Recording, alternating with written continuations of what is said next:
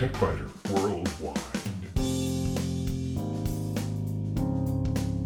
It's the High Tech Podcast in plain English with an hour's worth of news in about 20 minutes. That's because we leave out the commercials, the station breaks, the sports, and most of the jingles.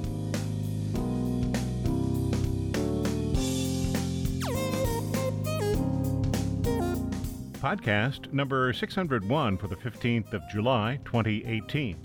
This week, data protection firm Cybereason says Macs are now one of the most serious security threats in businesses and other enterprises.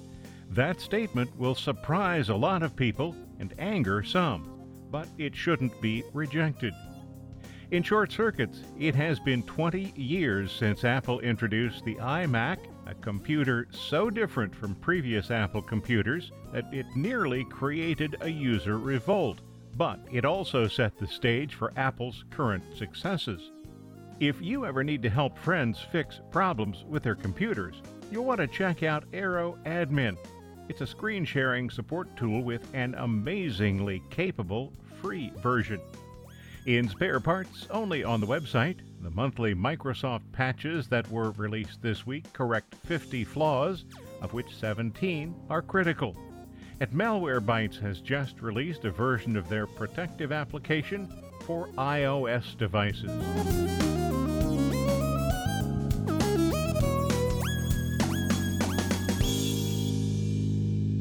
Most computer users, even those who use Windows exclusively, often think that Macs are more secure. Although once there was some validity to that point of view, it has not been accurate for quite some time.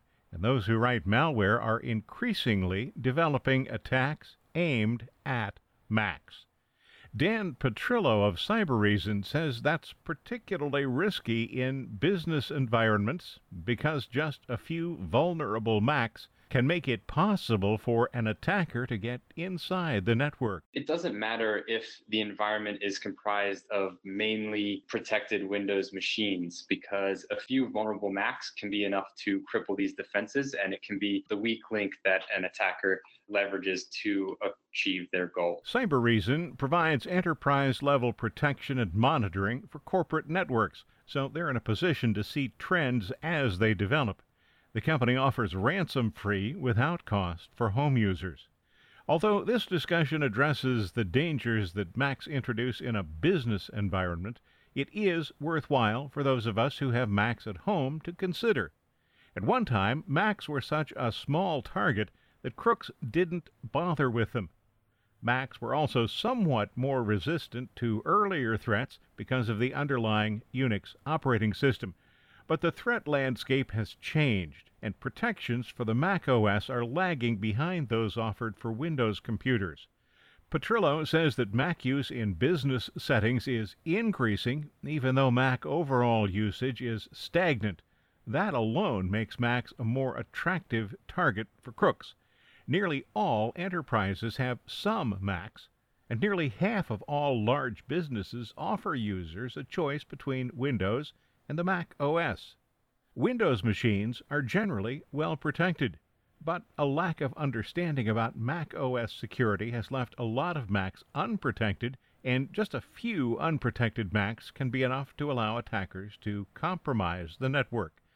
Business computers are more lucrative targets than home computers, and Cybereason considers 3 general classes of users to be of interest to crooks. The first group is going to be designers, UI, UX, product people, and these usually don't have too much valuable information from an attacker's perspective, but they'll often be used as a way to get data from an open network, or additionally a way to move laterally to other machines in the network that might be their actual target. The second group is going to be developers and DevOps, and these are a little bit more desirable from an attacker's perspective. And these are engineers who prefer working with Macs, engineers, developers, DevOps who prefer working with Macs over PC. And they are close to two interesting assets. One is source code, and the other is critical dev environments. So the stealing of source code is a common MO for stealing IP and things like that. It's a common MO for Chinese hackers and the like. It's also, in terms of the fact that they have access to critical dev environments, it can be a means of executing on supply chain attacks. And the third group is going to be senior management. So these are really the main goal of attackers. These are C-level executives, usually hold interesting information to be used for corporate espionage, extortion, or simply information that will be sold to the highest bidder. And in organizations where IT departments require Windows, it's often the corporate executives who can make exceptions to this rule and get a Mac if they want to, and they often do. The danger is exacerbated by the belief that Macs don't need much protection, and that makes them increasingly a very attractive target. There are several reasons, Petrillo says, that Macs are considered less of a threat. One, the Mac is safer perception. So in general, people feel safe and therefore they take less precautionary measures. Additionally, not a lot of security products or safeguards are developed for Mac. Additionally, Apple introduced robust defense mechanisms only in the past few years. So contrast that with Windows, where they've had decades of learning the hard way about how to deal with vulnerabilities and deal with the fact that they are the primary attack surface that hackers are using. And it's also easy to see how each version of Mac introduced new security features, and they're often quite basic compared to Windows. Additionally, every vulnerability is a critical vulnerability. Because there are not as many, each one is going to be exposed to its fullest. Additionally, Apple is not issuing service packs at the same rate as Windows, and they're not quite as attentive as Windows because they really haven't had to be. Dan Petrillo says that most of the attacks aimed at Macs in a business environment are intended to exfiltrate data, and increasingly the attacks are fileless, meaning that nothing is presented to a security system that can easily be identified as malware. Fileless malware has evolved just as standard applications have. The attacks are continuously improving and becoming more sophisticated, but they can be traced all the way back to TSR applications. Remember Terminate and Stay Resident? TSR technology was developed early in the life of personal computers, and it was used for helpful applications that remained in memory to watch for certain actions by users. Soon, though, crooks realized that they could use TSR applications. Fileless malware is not written to disk. It remains in the computer's memory, essentially a terminate and stay resident application. So because nothing is ever written to the computer's hard drive, it's difficult for standard protective applications to spot it, and it leaves virtually no evidence that can be used by investigators to identify fraudulent activity. I really think we're going to see an increase of fileless attacks on Macs. Considering how prevalent they are and growing on Windows machines and how easy it is to run them on Macs, I really don't see any reason why that attackers wouldn't start using this vector. It's effective on Windows machines. It circumvents a lot of the defense tools that are used on these. And because the defense mechanisms are less mature on Mac than they are Windows, these fileless attacks are going to be really effective for attackers to use. So I would say the future trend of Mac attacks is the growth of the increased prevalence of fileless attacks is going to spread to Macs just as it has on Windows. But perhaps the most dangerous threat to organizations comes from attacks that are aimed at companies that provide products and services for the organization. These are called supply chain attacks, and they are increasingly common. It's a topic we've looked at before. Crooks aren't stupid, but they are lazy. When they can develop an attack on a third-party vendor that works with dozens or maybe even hundreds of corporations, they'll do that, because then they can avoid having to find ways to introduce their malware into each and every individual company. Supply chain attacks against vendors are on the rise, and that's no exception for Mac. So basically, in a supply chain attack, the attackers will hack legitimate software, insert code to make the software malicious, and the users download it without realizing that that software is malicious. This is an incredibly powerful mechanism that they use and is the primary reason that attackers are going after this third-party software. I'm sure that Cybereason's Dan Petrillo means no disrespect for the Mac OS or for Apple, nor do I. After all, at the right of the Windows PC, I have a Mac OS PC. And on the left of the Windows PC, there's a Linux PC. Although I use the Windows PC more than the others, I respect those who created the operating systems. But I also try to maintain enough objectivity and reason to ensure that I avoid needless risk.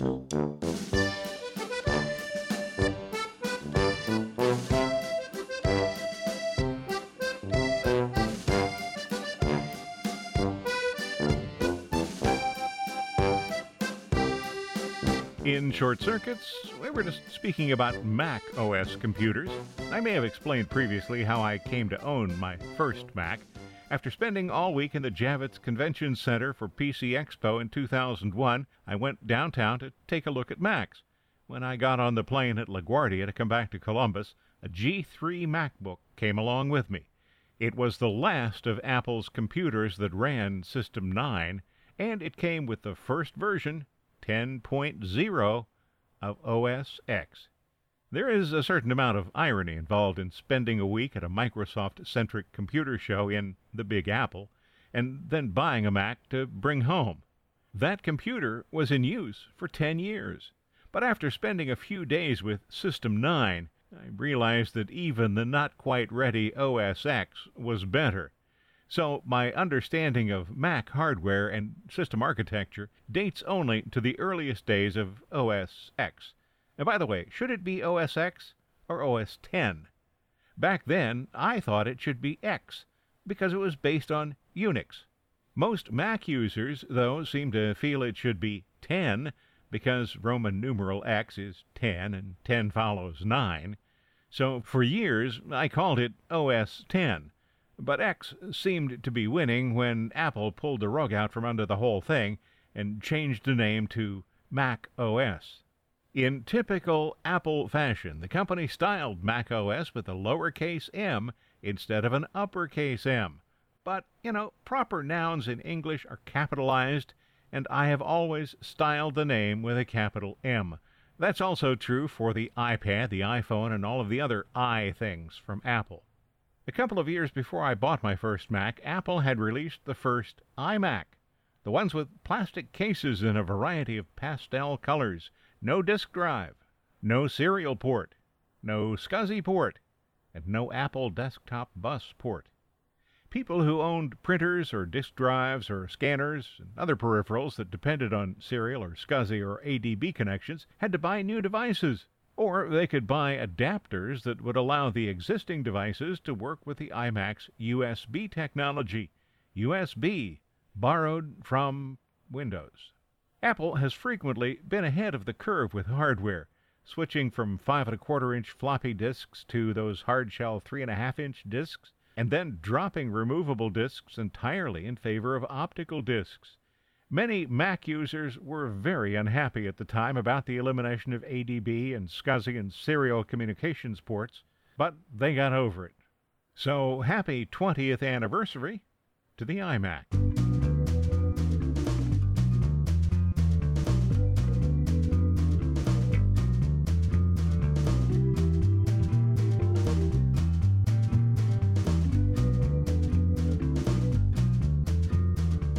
Anyone who has tried to help a distant friend resolve a computer problem probably knows the frustration of trying to explain how to accomplish a task without being able to see the other person's screen.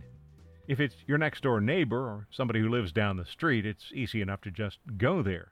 But if you're in Ohio and the person you want to help is in Utah or California, a visit becomes a bit more difficult and certainly a lot more expensive. For many years, I used the free version of LogMeIn, and we had a paid version at the office. Then the company dropped the free version, and the least expensive paid version costs $350 a year? Well, that's not in the cards for somebody like me who occasionally needs to help a friend or a relative. Some years I might use a program like that a dozen times, so $30 per use? Most years, though, it's more like 2 or 3 times. So I've been searching for other options, and I think I found one. Twice in the past week, I've needed to assist friends who are too far away for a house call, and I found Aero Admin. There is a paid version with more features, but the free version turns out to be more than sufficient for what I do. Better still, it doesn't have to be installed, either on my computer or on the computer owned by the person I'm assisting. The person who's requesting assistance runs the application, obtains an ID number, tells me the ID number, and then accepts a connection from my computer. After that, I can control the computer as if I was sitting right in front of it, no matter whether the computer is in Salt Lake City or Berlin. The remote user will provide a number that's provided by Aero Admin on their computer. I type that number into Aero Admin on my computer, select Remote Control, and connect. It's even possible to connect to more than one computer simultaneously. The free version does limit that to 2 computers. I'll show you an example on the TechBiter Worldwide website of a session with a desktop computer and a notebook computer at the same location, and the Skype connection that we use to discuss progress during the call. The remote session can provide full control or allow you to just see what the user is doing. Now, there isn't a way to switch between those modes during a session, but that's really not a significant problem. Chances are, for most sessions, you're going to want to do one or the other. The free version is limited to 17 hours of use per month, 2 simultaneous connections, and a total of 20 separate connections per month. It does not include a chat option. It does not support remote printing. Paid versions at $70 to $130 a year do add some features and remove some of the limitations. But seriously, if you're providing online support for more than 17 hours a month and for more than 20 computer users, you are in business, and you should be using the paid license. So if you're somebody who needs a remote control application just every now and then, or you're in business and you need a remote control application every day, check into Aero Admin. It looks like a pretty darn good choice. You'll find a link to the Aero Admin website on the TechBiter Worldwide website. And while you're on the TechBiter Worldwide website, check out Spare Parts, because that is, after all, the only place you'll find it. This week, the monthly Microsoft patches that were released this week correct 50 flaws, of which 17 are critical. And Malwarebytes has just released a version of their protective application for iOS devices.